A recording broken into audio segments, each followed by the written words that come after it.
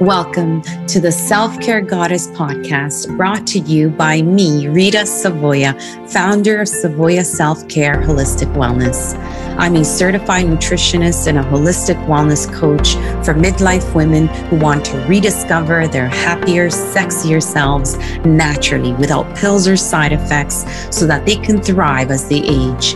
I'm also the creator of the Savoia Self-Care Method, empowering women to nurture heart, mind, and body for transformative results.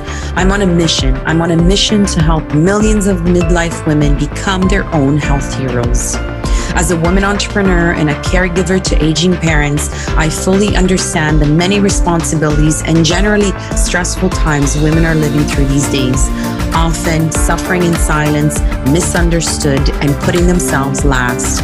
That's why each week I will be here for you, guiding you on your personal wellness journey, sharing expert advice from thought leaders on natural, practical, and simple solutions to help you thrive during the midlife transition. Get ready to listen to inspiring conversations about all things wellness, nutrition, mindset, mental health, fasting, hormones, menstrual cycle awareness and syncing, ancient healing strategies like meditation, mindfulness, and breath work, and spirituality. Every month, I will also be featuring a small to medium-sized business to help spread the word on the amazing work they're doing so we can support them. And now, without further ado, let's get ready to rumble. Happy listening. Hello, and welcome to another episode of the Self-Care Goddess podcast.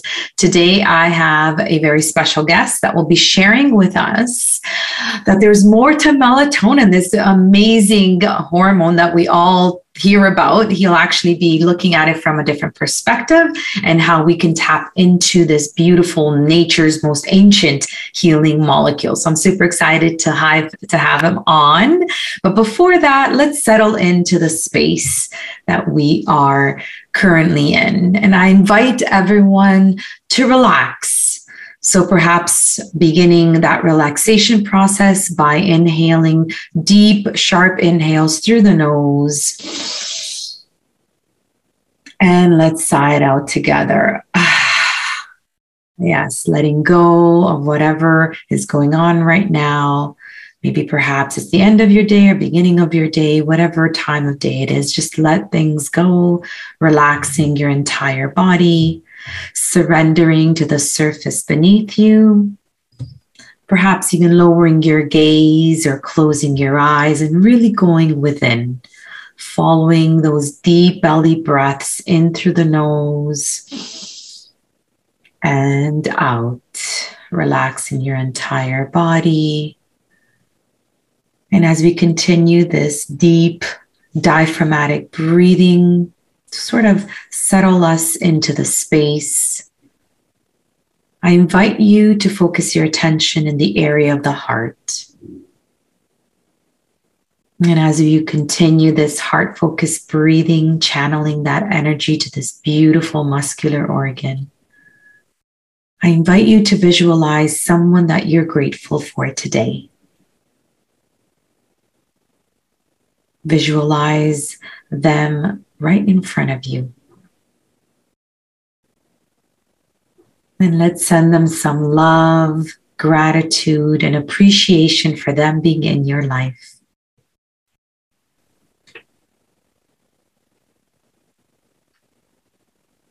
And in this space of immense gratitude, I invite you to be open-minded to today's conversation and receptive to this amazing information that we're about to share with you. So please inhale and exhale. Slowly open your eyes if you have your eyes closed and come back to us. Thank you. So today we have Dr. Scott. Oh, Scott, I didn't even ask you how to pronounce your last name. It's Bayer. Bayer. Okay. Yeah. All right. Because I didn't want to mispronounce that. Okay. So Nope. Dr. Scott Bayer is a second generation chiropractor who grew up in the south suburbs of Chicago with the desire to teach and help others. While studying for his doctorate of chiropractic, Dr. Scott recognized the importance of the relationship between the health of our brain and nervous system and the health of our body. What affects the brain and nervous system will affect the rest of the body.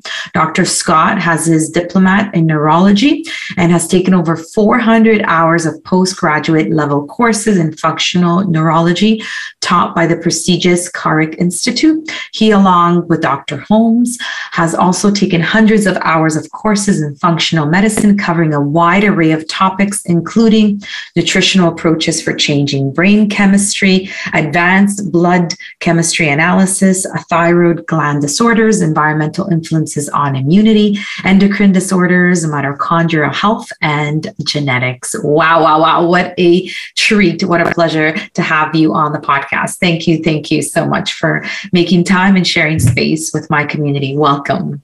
Thank you so much for having me, Rita. It really is a pleasure. And I'm hoping that I can provide at least a little bit of value and kind of open people's eyes to a topic that is somewhat new to me and it was very fascinating to me on, melatonin, there's our circadian rhythm, and how we've been kind of looking at it in this from a melatonin standpoint, very backwards. So I'm really excited to share some of that.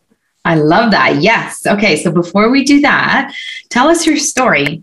How did you get started in doing this? So of course, you're second generation chiropractor, but what led you to this whole holistic way of practicing being a chiropractor? Yeah. So a story that I share quite often is I really became a chiropractor because chiropractic really has its roots deeply embedded in neurology. So if you look at kind of the history in chiropractic, it has a very kind of neurological foundation. And to me, that was like super interesting because to me, the overall quality and health of this guy, our brain, directly correlates. It has this one-to-one correlation of the very life that the individual can live. I mean, let's face it. Like if somebody is depressed or they're anxious or they're losing their memory or they have all this fatigue, like that can affect the livelihood of that individual. So initially, what drew me to chiropractic was that. And when I was in chiropractic school, I quickly realized that we weren't really getting into the depth of neurology as that I hoped. And it's funny because a lot of people think of chiropractors and they think like neck pain, back pain, headaches, like those types of things. And I would argue some of the kind of more traditional chiropractic helps that. But there is kind of a new emerging field called chiropractic neurology that looks at what do we do to activate or deactivate certain areas of the brain to really improve brain health. And so when I was in school, just like you said, I took a whole bunch of different courses and was very heavily weighted on a field of practice called functional neurology. And it wasn't until and this is honestly, I remember this it's super clearly because it had a really profound impact on me. It wasn't until I was done with school where I had this patient and she came to me originally with like all of these neurological issues. So she came to me with migraines and she also had things like depression. She couldn't sleep. She had like aches and pains all over her body and all of these like neurological symptoms. And she was also fatigued as well. All of these symptoms, which are neurological in nature, were being driven by an autoimmunity against her thyroid gland, a very common one that I know you probably heard of called Hashimoto's. And I had this patient, and we were working on her, and I was having this conversation with her, like, okay, have you talked to your endocrinologist about this? And she's like, yeah, every time I go, they keep telling me like, you're fine, like everything's normal, you're fine. And we started getting more people coming into our practice who were being failed by the traditional way of looking at things. The traditional way of looking at things is really good in some aspects, like acute care, which is typically like more emergency procedures. They're really good at saving people's lives. But, where, at least in my opinion, that they're falling short in a lot of individuals with like chronic related symptoms and chronic related issues. We kept seeing a lot of these patients come into our practice, and they were being like, it was like they were being failed by the traditional way of looking at things. You know, either they were put on medication and it kind of helped, or nothing really helped. And they were trying to find answers as to why they were feeling the way that they were feeling, but they weren't really getting a whole lot of that. And, you know, I kept telling these people, like, you know, chat with your doc. Why don't you talk with your doc? Like, they're supposed to help these things. People kept coming in that were being failed, and we're like, oh crap, like if their endocrinologist, you know, or their neurologist is not going to help them with this, like, who is, you know? And that's where, you know, our practice took a turn in a very, I feel very blessed because I see a wide variety of patients. And we knew that we had to think a little bit differently than a traditional way of thinking, because that was failing a lot of our patients. So we tried to learn from a lot of docs out there that were able to get their patients better, that nobody else can get better. Because we knew, again, they had a different way of thinking that was different than this traditional way that was failing many patients. And we modeled our practice based off of all of the stuff that we have learned. So we see a wide variety of individuals, and, you know, our health, as I'm sure you know, Rita, as you preach like on your podcast, is like, it's a collection of all of the choices that we make in combination with certain aspects of our environment, and how that interacts with our body's own unique physiology dictates where our health and well-being is, you know? So yes, kind of investing said. Well said. I love it. Yeah. You know, and investing in ourselves, you know, what we're putting into our body, the time that we're spending on our body, all of the self-care, like that it's so greatly influential, that I think is just not really being looked at. And again, it's not necessarily like the doctors. Some people hear when I say this and they think I'm like anti-medication or I'm anti-surgery. I'm not. There's medication isn't good or bad. It just is, you know. But what I do have a problem with is those things being the only answer to thousands of different types of chronic related illness. That's something I do have an issue with, you know. So I think that's why I'm so grateful for like people like yourself and other healthcare providers, just getting people out there and sharing information that might be valuable in somebody's point in care. And if one of your followers listens to this podcast, just one, and gleans benefit from it and makes changes, like that brings me so much joy. Is being able to hear that I've helped someone that I haven't even met in person. Like that is something that gets me so freaking excited. And that's what it's about, you know? So what I wanted to share with everyone today is, again, certain aspects of our circadian rhythm, certain aspects of melatonin, how, you know, that we've been getting melatonin all wrong. Okay. And I'll share a little bit about that. Yes. But, yeah, I'm ready to dive in when yes, you are. I love the controversy. Go ahead. But maybe before we get into melatonin, let's start with the circadian rhythm. So for just sort of like the one-on-one, we did have a couple other guests. Actually, Rudy, the glasses that you're wearing, he was on the podcast, and he talked a lot, as you may guess, about circadian rhythm and how it's this natural sleep-wake cycle. But go ahead and give us a little bit more background before we dive into how melatonin affects that. Yeah, so I'm sure Rudy did a really good job. I actually, these are the Swan Wicks, but I have over in the other room a pair of the Viva Rays. I'll have, which are awesome because you can swap out the different lenses on there. Exactly, the clip-ons. Yes. Yes. So the biggest thing, so what it means, what circadian even means, is basically this 24-hour cycle. You know, and I think what people need to realize is that every single living creature on this planet has evolved and has gotten very used to this Earth's rotation around the sun, as well as just the general 24-hour Earth's rotation. And we have everything here, whether it be plants, whether it be animals, whether it be humans, has really adapted to that for really hundreds of thousands, millions, and billions of years.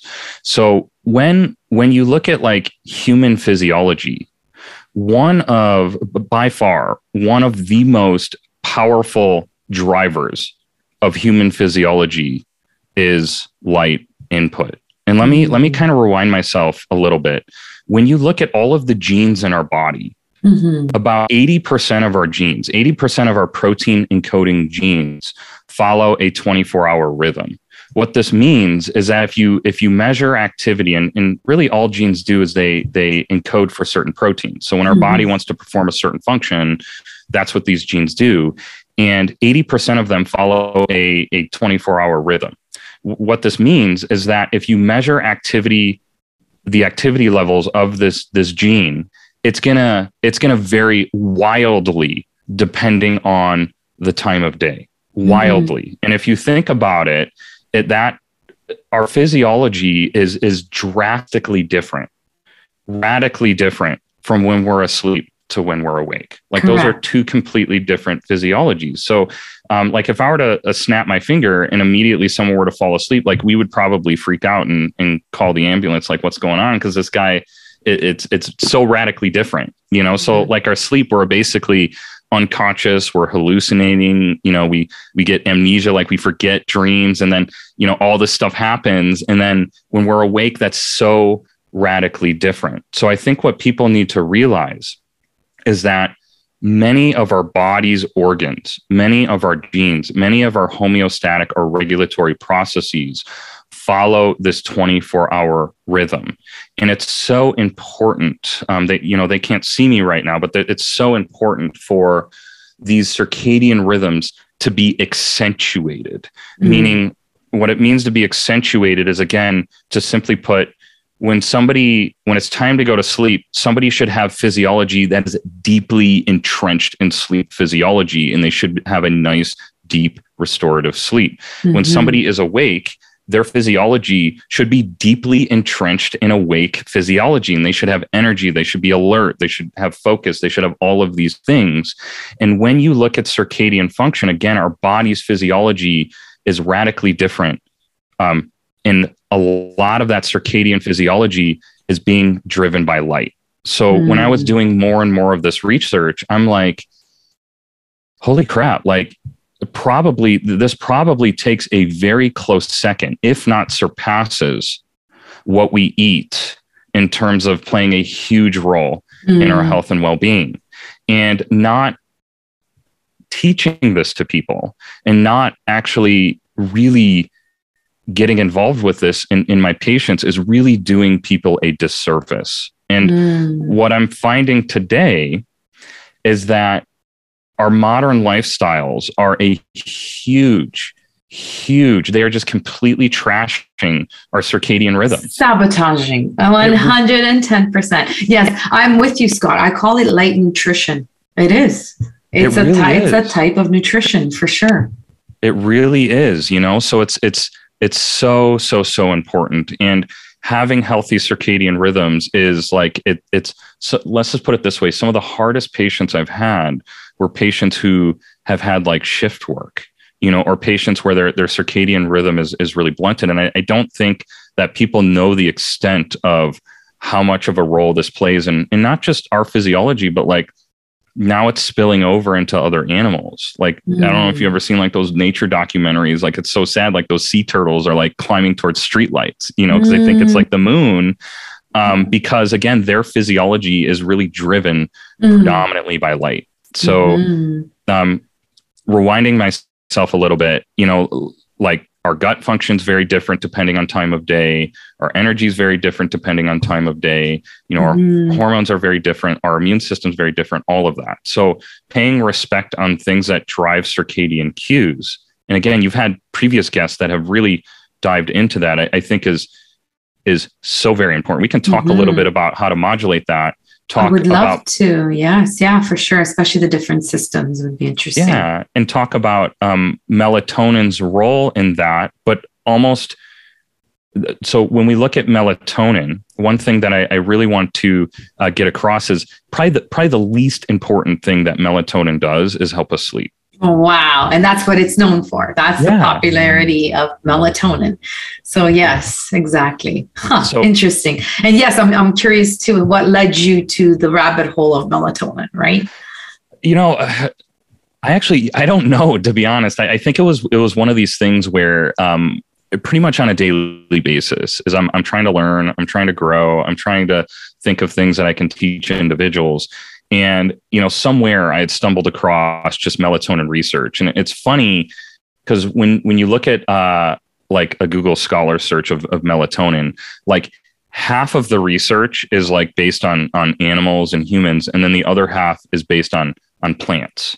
So a really interesting thing that I think people need to realize is that melatonin, the structure of it has been really unchanged for the last 3.5 billion years. Wow. So, yeah. And if there's one thing that I know about nature, Rita, is that nature really doesn't make mistakes, So something that has been around for that long and has been unchanged probably has a really important role in life in general, So when you look at melatonin, melatonin has been found, it really has been found in every living thing that contains either a chloroplast, which is like a plant, or a mitochondria, which you'll see in animals. And the energy centers of either the plant or yes. Okay. Yeah. And that's important to note, and again, mitochondrial health is, it's a topic for another time that we could potentially delve into, but they're super important, in giving us energy and making new cells and regulating a lot of our body. But when you look at melatonin, really melatonin, what it serves best for is nature's antioxidant. Okay. Even above sleep. So it really has remained unchanged for all of these years. And when you look at it, when you look at a lot of the research, what's funny is in humans, it's like, or I should say in animals, the research kind of points that melatonin release for the longest time up until recently is highest at night. Okay. But when you look at plants, their melatonin production is highest during the day. And I'm like, that's really interesting that it's very opposite in humans and plants. But there's a reason for that. And the reason is basically it's not opposite. Human beings, we actually produce quite a bit of it during the day. Okay. And this I think is so important, because when you look at the research in melatonin, for the longest time in animals, the only way that we would be able to measure melatonin is through like taking blood samples. So this leads me to a really important point, is there's really two types of melatonin. One is circulatory melatonin. This is the melatonin that everybody kind of knows of. It's released from this area of our brain called the pineal gland. Okay. And the pineal gland will release this melatonin. And again, melatonin is for the longest time thought to be the hormone of darkness, meaning you remove the light, all of a sudden, your brain senses that it releases all of this melatonin and it helps you fall asleep. Okay. And again, that is a role, and it does play an important role, but that is like, it is such a tiny role. And I'll get into that. But this is a really important point. 2 points of two different types of melatonin. Circulatory melatonin is the one that is released from our pineal gland. It's the one that probably all of your listeners are familiar with. Okay. And I know up until probably a few months ago, that was the one that I was most familiar with too. But this only accounts for around 2% of all of our body's melatonin production. So when you look at it, wow. Sorry. So the circulatory one is the one that we take exogenously, right? When most of us have taken it in the past. I'm sure I have tried it. Okay. So it's that one. Okay. Yeah. So, well, it's not just that, but circulatory melatonin is the one that our pineal gland releases. Okay. And then it gets released into our CSF, which is like our brain fluid. And then it also gets released into circulation, our blood system as well. So when you take it exogenously, like in a supplement, Okay. That's gonna be a part of that circulatory melatonin, because you're gonna absorb it right through your gut. It's gonna raise inside of the bloodstream. That's gonna join part of that circulatory melatonin. Okay. So for the longest time in animals, when scientists were studying melatonin, they were doing it through blood samples. So what they were doing is they were looking only at like 2% of all of our body's melatonin production. There is a little bit more recent research showing the second type of melatonin accounts for about 98% of our body's total melatonin production. And this 98% comes in the form, they call it subcellular melatonin. And this subcellular melatonin, it's made inside of every single one of our cells. Wow. Okay. So it's produced there, and it has what we call this autocrine effect. Autocrine meaning the hormone that's produced gets used up locally. Okay. So through advances of ways that we can measure things, we're finding this subcellular melatonin accounts for the majority of our body's melatonin production. So it's completely different than the circulatory melatonin. And we actually get the majority of this melatonin production during broad daylight. If we're outside absorbing the sun's rays. That's it. Absolutely. So when we look at melatonin, like what it does, I've got this big list on the side of my screen. I'm going to rapid fire that off. A lot of that has to relate to, not all of it, but a lot of that relates to melatonin's effect on the actual cells itself. So I'll talk about this, and then we can talk about, how do we get more of both of these kinds of melatonin, because they're super important for how we feel. Naturally, through nutrition and a holistic lifestyle, right? So that's what you're going to be sharing with us. Okay, cool. So just to sort of go back, it's a hormone, and we produce it. And it's produced by the pineal gland, but it does have precursors. If I remember my biochem class, tryptophan for sure turns to serotonin, then serotonin will turn to melatonin. So it does have these precursors, which is basically protein from a nutritional perspective. So I think I've covered the basis of sort of the melatonin 101, exactly what it is, right? Yeah. And like you said, it's a hormone. And again, it is released from the pineal gland, but that's only 2% of it.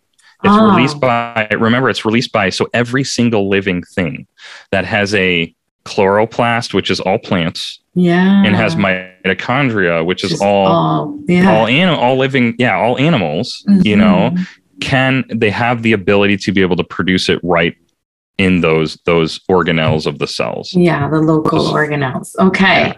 Yes. So why is melatonin important besides sleep? And again, melatonin is to sleep is like the guy with the firing gun at the start of a race.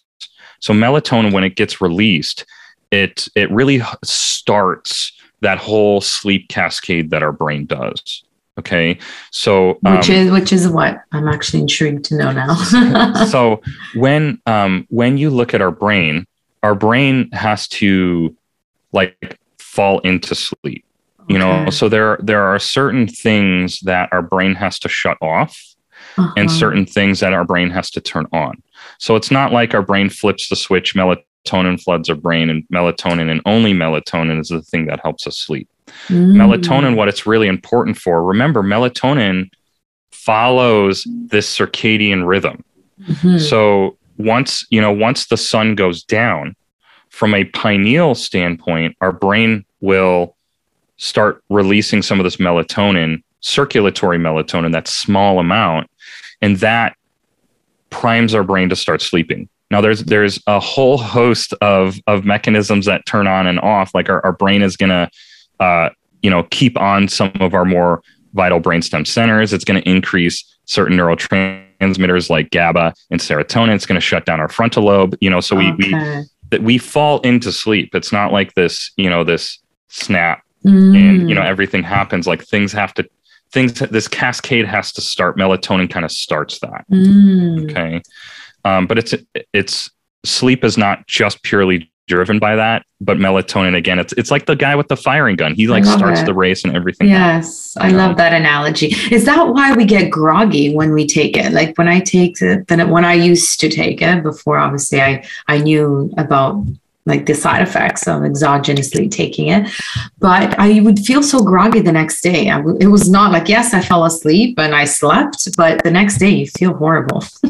Yeah. So for some people, they can feel that way because a lot of the times when people take it exogenously, okay, and for the most part, it's not something that I would recommend. But when you look at a lot of the research, it is relatively safe. The only thing, really, the people that I would probably maybe stray away from, the only thing that it can potentially interfere with sometimes is critical times where there are changes in reproductive hormones. So it has the ability to mildly modulate that. So like in kids or teenagers, people who are going through puberty is super important. But even then, so that the safety profile is pretty safe. That being said, true health comes from the skills that we learn, not the pills that we take. I love it. Yes, exactly. So, and you know what? Yeah. I'm against if your body makes it naturally, let it make it naturally. Also, it'll probably get lazy and be like, no, it's okay. I'm getting it exogenously. I don't need to work on making it happen. So that's why I stopped taking it, actually. The closer we can, let's just put it this way, the healthier of a lifestyle that we're living, that's going to be best from our body because that's what our body is kind of born to do. And the moment we start to kind of add things and subtract things, again, it's not that these things are bad.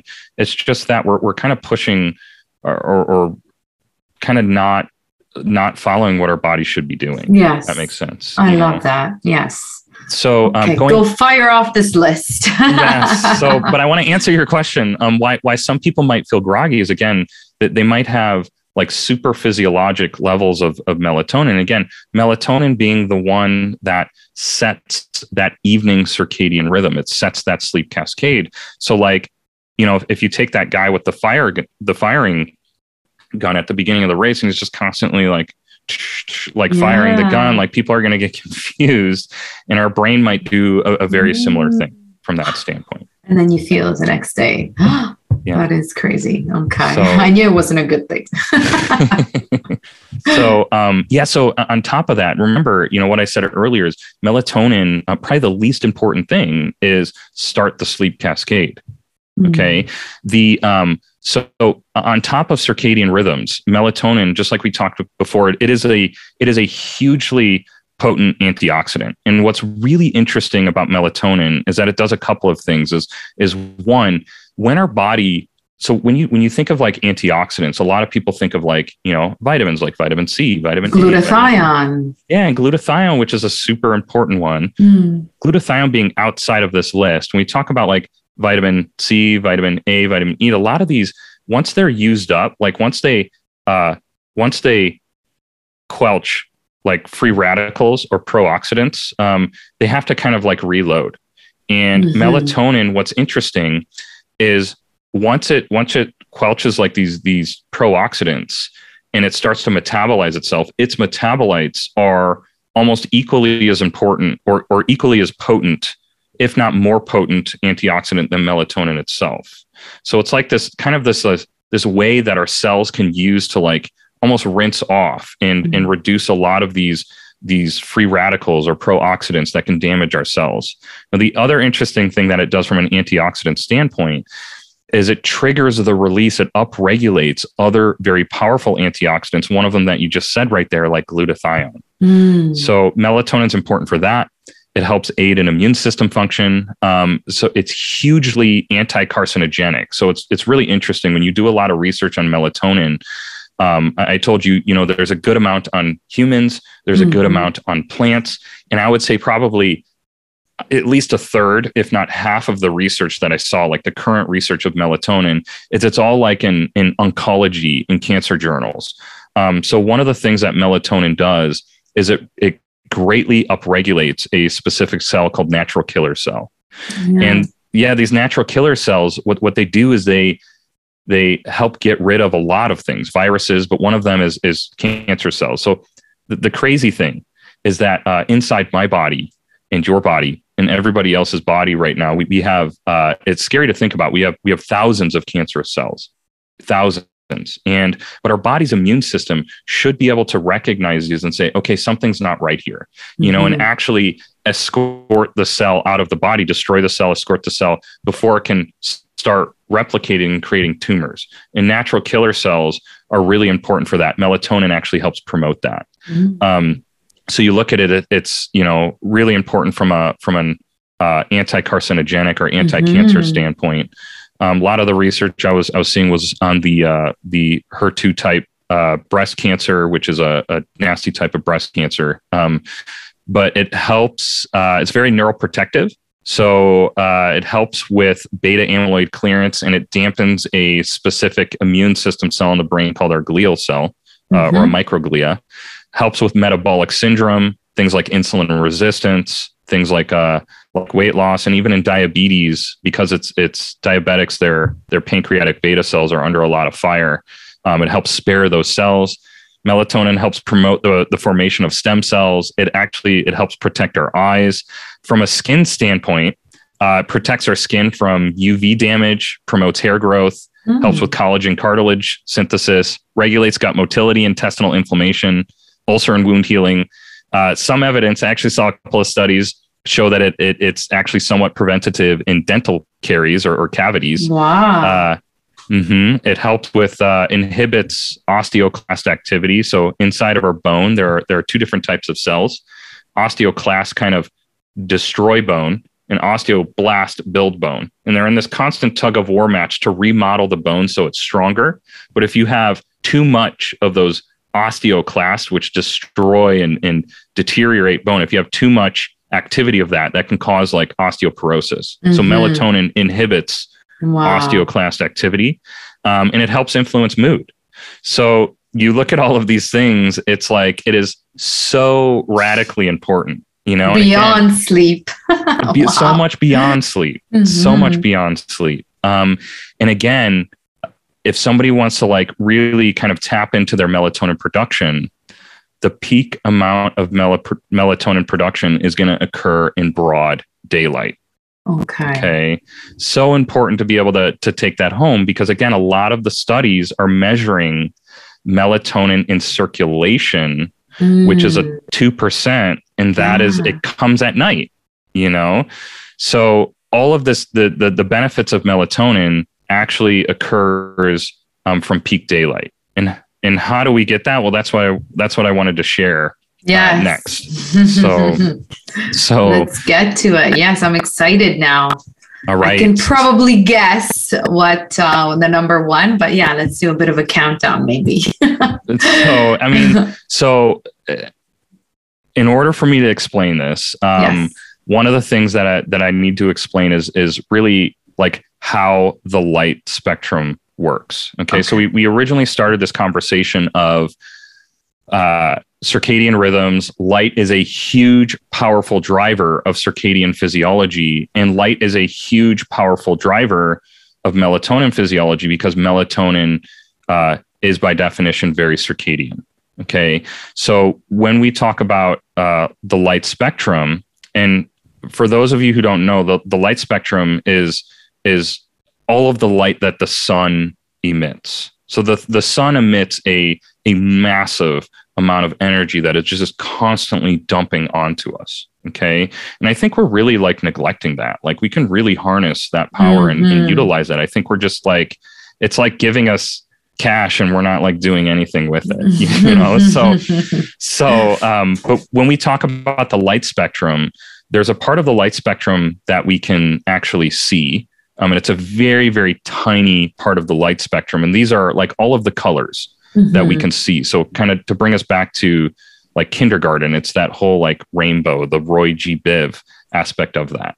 And when you look at the ends of the actual color spectrums that we can see, there's two kind of wavelengths that occur outside of what we can actually, what our eyes or our retinas pick up. And on the above the violet end, we call that ultraviolet, and that still provides a lot of energy, even though that we can't see it. And then below the red portion of the visible spectrum, that's what we call infrared. Mm-hmm. And when you look at the sun's energy, about 70% of the total solar spectrum, like from a photochemistry standpoint, 70% of the photons that the sun releases is in the form of near infrared. Okay. And near infrared is super important for, even though we can't see it, this is the thing that really massively upregulates subcellular. Again, 98% of our body's melatonin production is, melatonin production occurs inside of the cell. That is massively upregulated by near infrared. So, and sorry to interrupt you. The sun is mostly in that infrared the entire day, or what times is it strongest? Yeah, so it's going to be strongest midday, just like anything. Okay. Yeah, so anything. Think about it like this. So the sun emits a ton of energy. You're going to see. You can see by how bright and how dark things are about how much light is hitting the earth. Again, that is in the visible waveform, but just like that, it's going to be pelting us with that near infrared midday. And the ultraviolet on the other side. Okay. But it's mostly infrared. Okay. Amazing. Yes.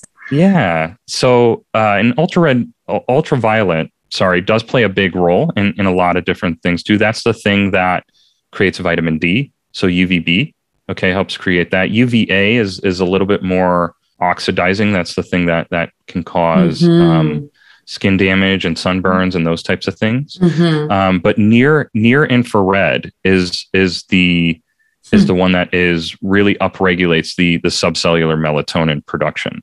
So one of the best things that you can do to really enhance all of the benefits that melatonin does, just to get outside. Yeah, that's what I was going to say. Yes. Get outside. Like if we could just boil this episode into one thing, is like, get outside. Yes. So simple. So simple. Because Mother Nature is simple. She's not complicated. She is, it's funny because, people view like health and well-being as like this big complex thing, and it can be. Our body's physiology is super complex, but like sometimes you just got to view it as am I living in congruence with what a healthy human should be doing, or am I not? And if I'm not, then after a while symptoms will present, and that's our body's way of letting us know, like, okay, you need to be doing something.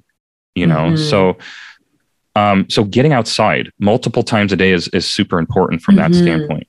Now, what's really interesting too is when you look at near infrared, this is something. So this is one of the things where if you're outside and you feel the warmth of the sun on your back, like a part of that is the near infrared that you're feeling. So that is actually near infrared radiation that upregulates the intracellular melatonin that really helps with all of those things that we were talking about before.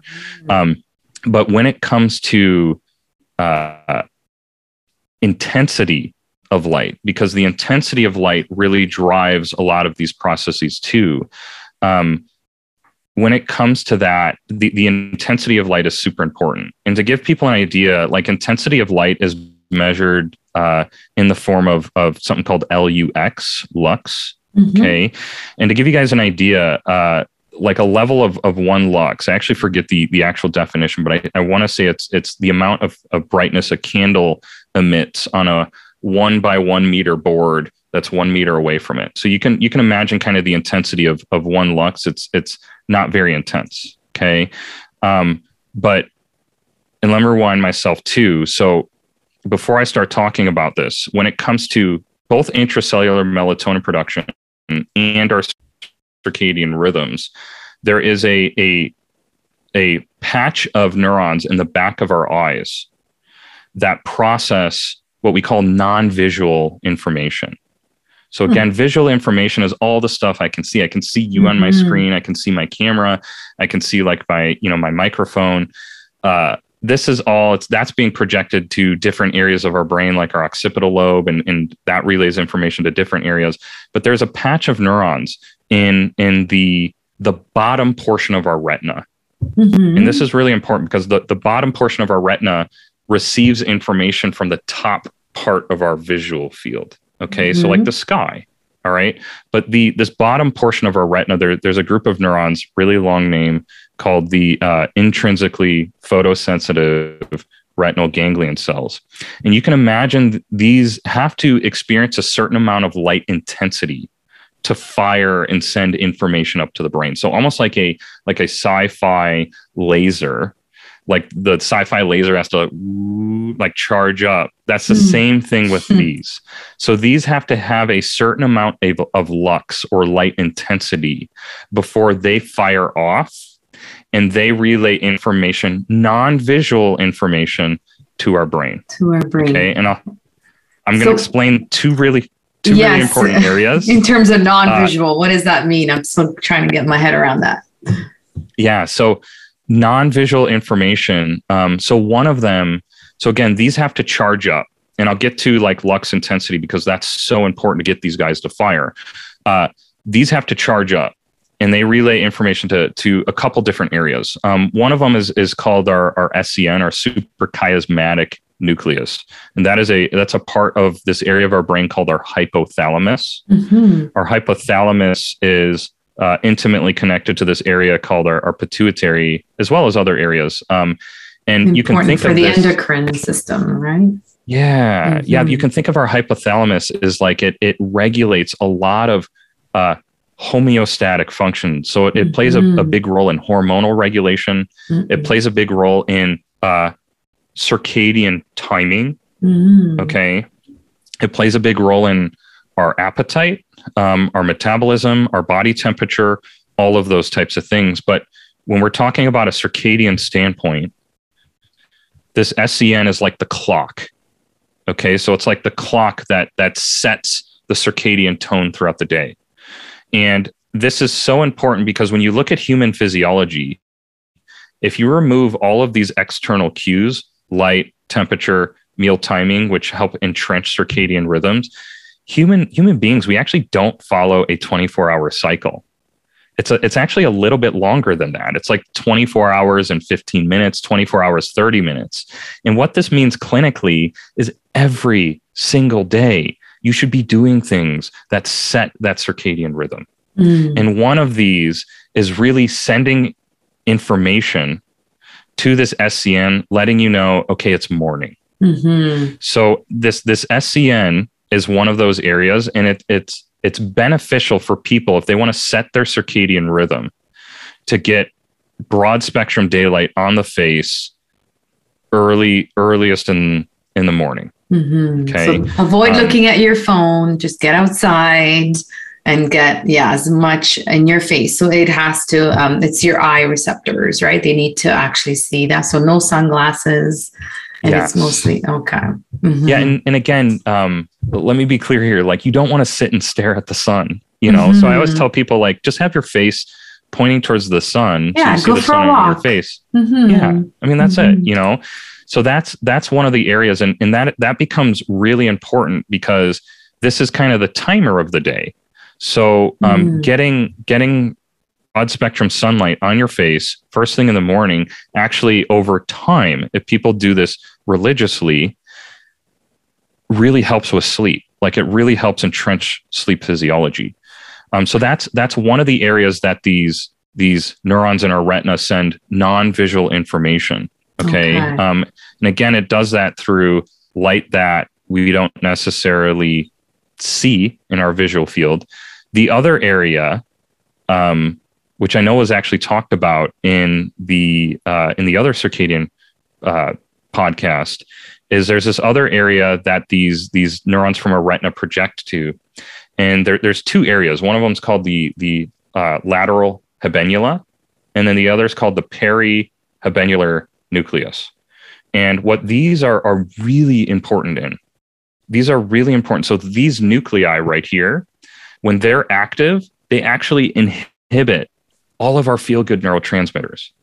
So they connect to other areas of our brain.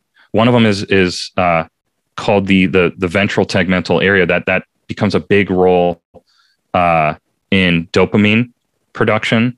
The other is the raphe nucleus, and this plays a big role in serotonin production. So dopamine, I like to think of it as like kind of the motivation, anticipation, like seeking reward neurotransmitter. And then serotonin does interesting things. It's kind of like the just like chill out neurotransmitter. So the happy hormone. It does. It's interesting though, and not in a sense of it helps us feel happy in a sense of it has good mood stabilizing effects. Yeah, exactly. So it can really help get people from a deep depression to kind of a lesser, and people who are super anxious, it can help kind of level things out. So to me, it's kind of like this blissful, like chill out, like relax kind of neurotransmitter.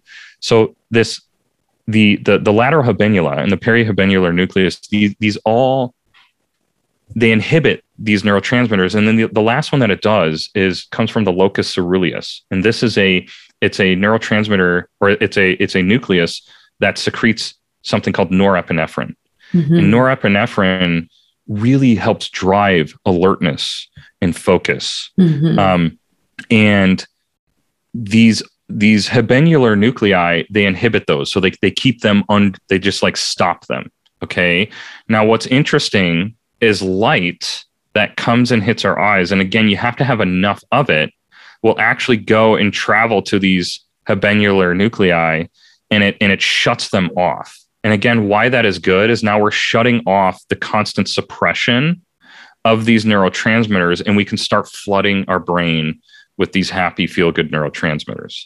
And it's one of the reasons why people will get like, there's such thing as like seasonal affective, because people are getting, not getting enough light. It's and it's really interesting too, when you do like, when you look at the research on autopsies and people that pass away in summer months, their brain has much more serotonin metabolites than people who pass away in winter months. So getting these neurons in our retina to fire are so important for setting the circadian rhythm throughout the day. Okay. And it's also really important for mood generation. Now, one thing that I wanted to mention is, in order to get these neurons in your retina to fire, to actually send non-visual information to these areas to set your circadian rhythm, to help with mood, focus, and behavior, you have to reach a certain intensity of light. And that's where these lux come really important. So these lux, again, like a candle, is like around 1 lux, and a well-lit room. So your viewers can't see this, but I'm in a pretty well-lit room right now. There's ways you can actually measure this there's apps you can measure this on your phone. Really? Light meter. Oh, yeah. Okay. I mean, you can see, and like a very well-lit living room has an intensity, a lux of about 50. Okay. Now, to give you an idea of how drastically low that is, on a very dark, stormy, cloudy day, the intensity of lux on that is about 20 times the amount of in a very brightly lit living room. Yeah. So even people, they might think they're getting light, because they're by a window or these types of things. It's not as much as getting outside. Now, if you're outside on a sunny day, like in the shade, it can vary from 6,000 to 20,000 lux. Okay. And in direct sunlight, it can go as high as like 130,000 lux. So again, why are these important? Because the more intensity hits these neurons in our retina, the more it's sending information to these areas of our brain that help with our circadian rhythm, that help with our mood. And the intensity of the near infrared, which is, it's different than lux, but the intensity of that is all going to upregulate intracellular melatonin, and all kind of works together. Amazing. I love that, Scott. Yes.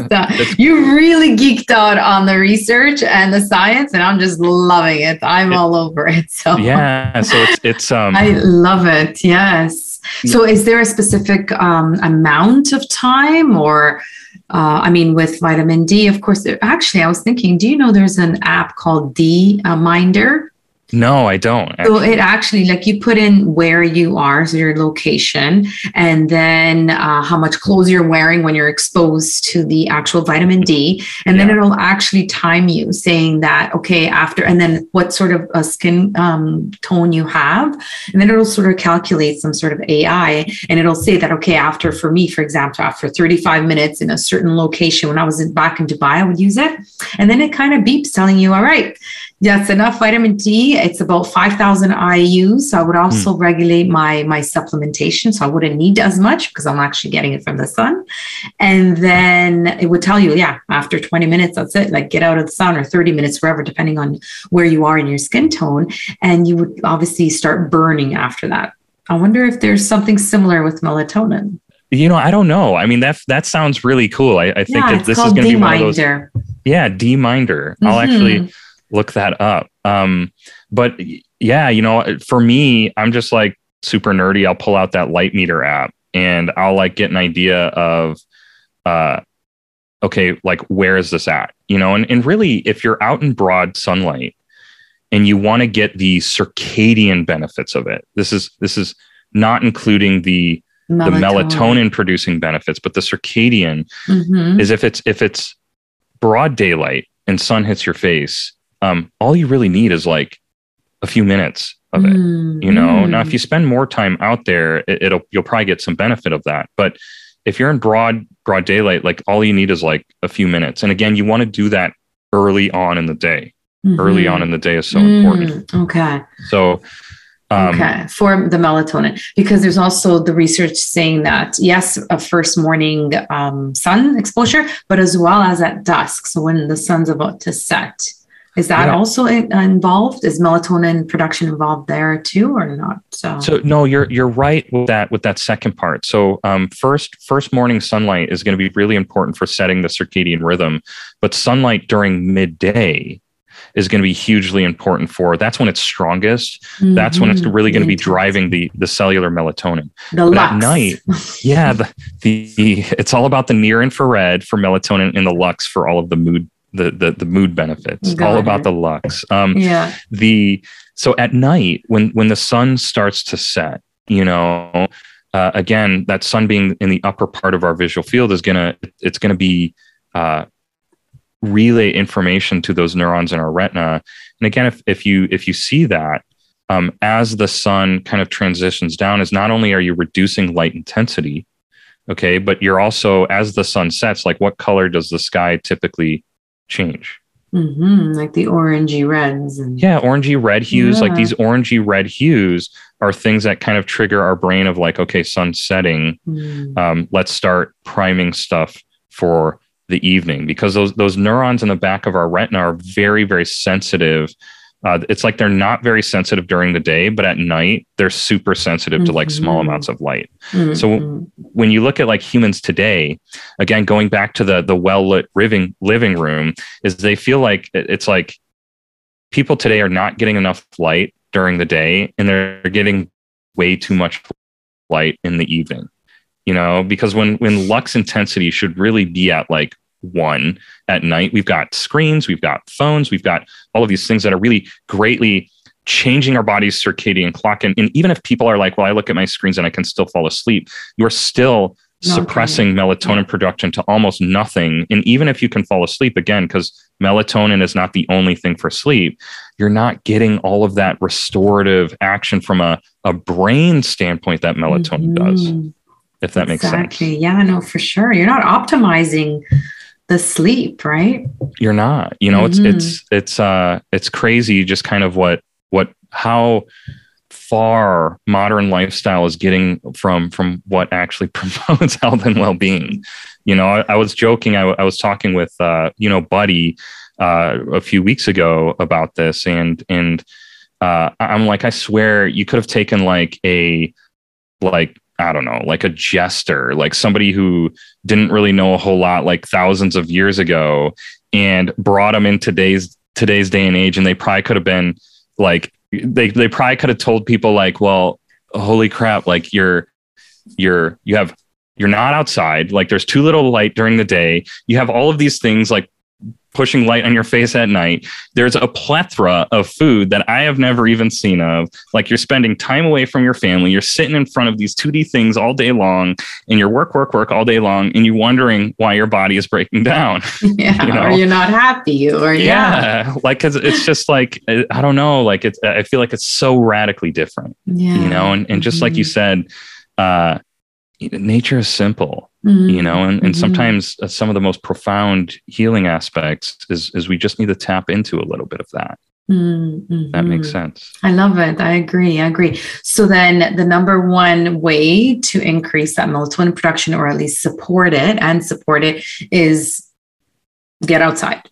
Yeah. So and again, we're talking about the two different types. Two different types. Yeah. If you want more circulatory melatonin, this is the firing gun that primes our body for the nighttime part of our circadian rhythm. That is removing as much light in the evening if you can. Now, if you can't do that, because there are times like it's tough in modern lifestyle to completely get rid of like screens and whatnot. Those little neurons in our retina are very sensitive to blue light. So that's where like things like Viva rays or things like blue blocking glasses can be great at minimizing that. Okay. So that is how you can get a ton of melatonin production at night. Okay. And then the other thing that's really important is, again, 98% of our melatonin happens during the day, and that's getting outside. Yeah. So, and one thing I should mention too is sunlight, because it drives serotonin production. Getting outside throughout the day, again, just like how I said, most people who die in the summer months will have more serotonin metabolites in their brain than people who die in the winter. Serotonin, as it's building up by getting outside during the day, serotonin, just like you said, it's a precursor to melatonin. So during the day, if you're getting sunlight, you're driving not only feel-good neurotransmitters, serotonin buildup in our brain. Now there's all the serotonin, and you cut that light, and serotonin is going to have no place to go other than melatonin. Yes. So driving melatonin production at night is kind of a combination of removing the light at night, getting tons of light in the morning, throughout the day. If you wanted to set your circadian clock in the morning, that's where morning sunlight would be beneficial. So simple. I love it. It is so simple. I love it. I love it. And like free. Yeah, you know? Exactly. Just get out there. And then I love habit stacking. So yes, I'd probably combine it with some sort of maybe walk or workout or yoga, do something outside, weather permitting, right? Especially if you're somewhere where it's always beautiful weather, get out there. Absolutely. And people, it's important for people to know, because you might have listeners that might, I don't know, live in Washington or whatever, where it's super rainy. And you can still get some of the benefits of the circadian benefits of light, like even with the happy lamp. Okay. So like the happy lamp, you're not going to be getting the near infrared that the sun gives off. Okay. But the happy lamp still can provide enough lux intensity. So if you do that in the morning, that can help set the circadian clock, but it can also help drive serotonin. So people who might be like, well, we don't get a whole lot of sun here, is one, even on a cloudy day, you're getting a ton of intensity of that. And you are still getting near infrared. It still passes through. But you can use things like happy lamps if that becomes an issue for you as well. Okay. Beautiful. I love that. Thank you. Yeah. And so in terms of what is the most common advice, and it's probably this one, that you give your patients? I'm curious. So I guess it depends on the area too, right? That they're coming in for. So are you saying the general advice that I give to my patients, regardless, or in this context of circadian rhythm? Let's talk in this context of circadian regulation. Yeah. So in the context of circadian regulation, be all the stuff that I had mentioned, is making sure we're reducing screen time at night, If we can't do that, probably next best thing is dimming as many lights as we can. And then also, or wearing blue blocking glasses. And then first thing in the morning, try and get broad spectrum sunlight on your face. That's outside, not through a window, because there's a lot of energy efficient windows that will block out the near infrared. Okay. And then get outside like multiple times during the day. I think that's so important. Like, even if it's 5-10 minutes, like multiple times throughout the day, you're going to feel better. Yeah, you're going to feel better doing that. For sure. Well, thank you for summarizing this beautiful conversation. That's amazing. Thank you. So a little bit about you now, in terms of what was the best advice that you've ever been given that you sort of still live by? Yeah, that is a really good question. Let me think about that. I think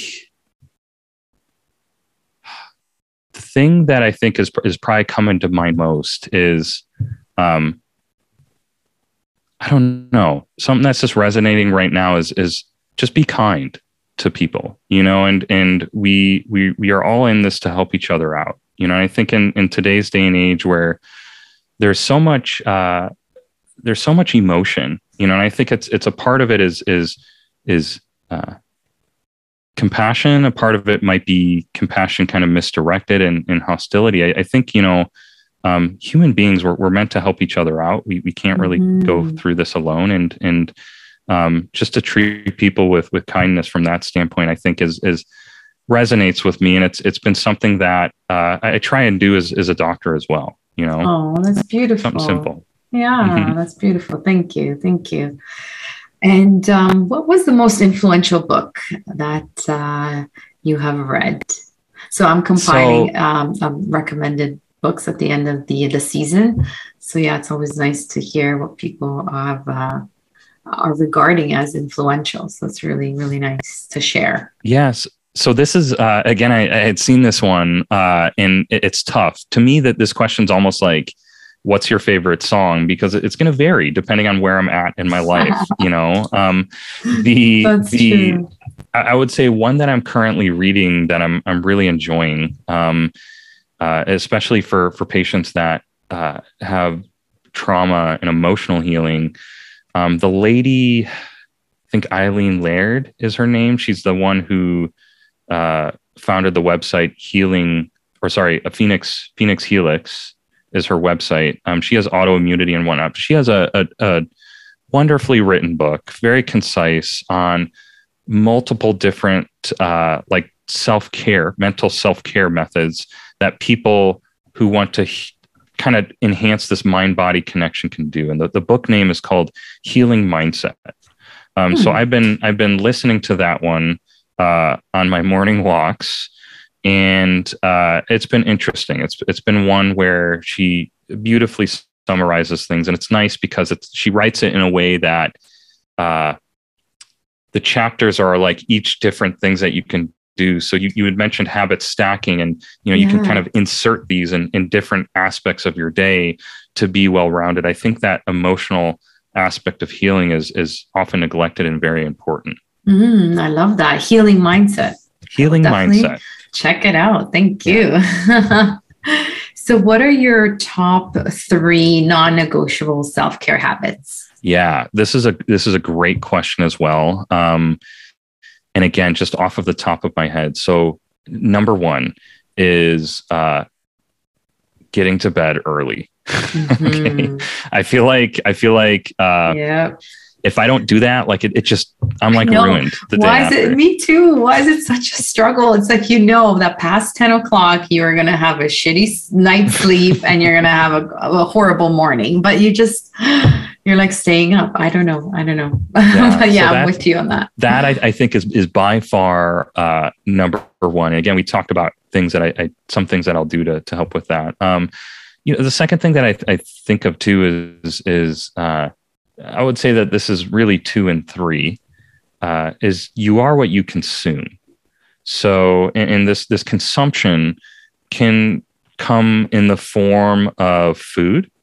It can come in the form of who you hang out with. It can come in the form of like media. So, you know, I try and be really good at what I'm putting into my body. Okay. From a food standpoint. And this it's a little bit more difficult because I think, this third one is a little bit more difficult, and I try to consume the type of media that I put in, you know, and that is, I have to try and be mindful because that one's difficult because it's almost like served at a platter on you. So, buffet style. Yeah. You know, so it's you are what you consume. So that would be, I think, the food and the media is like 2 and 3 really important self-care habits. I love it. Yes, I stopped watching the news.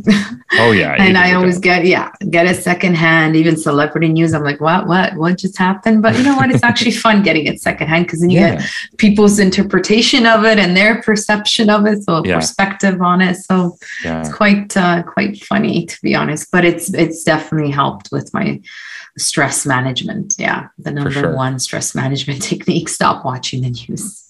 For sure, absolutely. Absolutely. I love it. Thank you, Scott. So what is there anything new and exciting that you're working on that you'd like our listeners to know about, and where they can find you? Yeah, so I'm always learning. So it's I mean, that question is a loaded question. There's always things that I'm learning. I'm trying to teach. You know, people who wanted to learn more, I would encourage either visiting our website, reading our material there. So our website is the letter I, and then brainandbody.com. And we actually have a free Facebook group where at least once a month I jump on there, and it's just kind of an ask me anything. So people are learning, on their health and well-being. I'm on there giving them kind of my best opinion. Of course, you know, they always want to check with who they're working with first, but it's my way of trying to give back to people that might be, you know, geographically in a different area or you know, can't afford certain tests and whatnot. It's one way that I think they can still get good answers. Amazing. So they can join through the website. On the website, you have a link. So the website, so the website is our actual business. But on there, you can click there should be like a little Facebook button. Okay, icon. And there's our business Facebook. Yeah. There's a business Facebook page, which is Integrative Brain and Body. We're out in the Chicagoland area, but there's a individual group page too, called Brain and Body Tribe, where we'll go on there. I'll post research, or we'll do little interviews and ask me anything's on there too.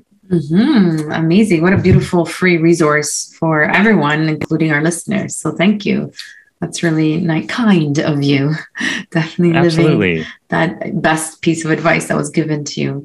Thank you so much. Thank you. This was mind-boggling, and I'm gonna geek out on some of the research that you mentioned there too, and really make an effort to get outside first thing more often, because I'm not perfect either, so there are some days when I'm just the day flies and I did not get outside. So I try to get outside at least once a day at least. So thank you for that lovely reminder, and I don't care how many guests on this show tell me the same advice, because it's so important and we need to really get out there, all of us. So I'm so glad that you have reiterated the importance of getting outside. So thank you for that. And yes, if there's anything else you want to wrap up with, I'm more than happy for you to take the stage. If not, thank you again for being such a beacon of light and spreading the word on these amazing new findings and new research, and really some of these ancient healing strategies.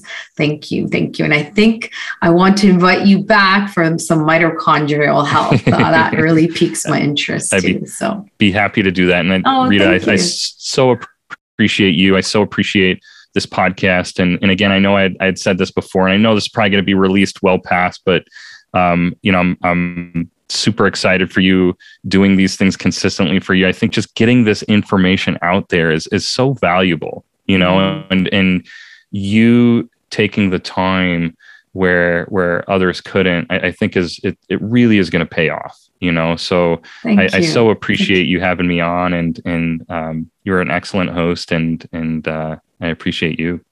Oh, thank you so much. Take care, and I'll see you soon. All right. Ciao for now, everyone. Thank you from the bottom of my heart for taking part of your day and sharing it with me by listening to this amazing podcast episode. I would also like to thank our sponsors, St. Lucian Sea Moss. Check them out and get some awesome sea moss at www.stlucianseamoss.co. If you enjoyed this podcast and it was helpful, please share it with your loved ones or a friend, and check out savoyaselfcare.com for more amazing wellness tips. Please also leave us a rating now on Apple Podcasts. Take a screenshot and send it to info@savoyaselfcare.com. We will reply with a gift as a grateful thank you. If you want to upgrade your healthy living and take it to the next level, be sure to join us next week. And remember, self-care is not selfish, it's self-love. Ciao for now.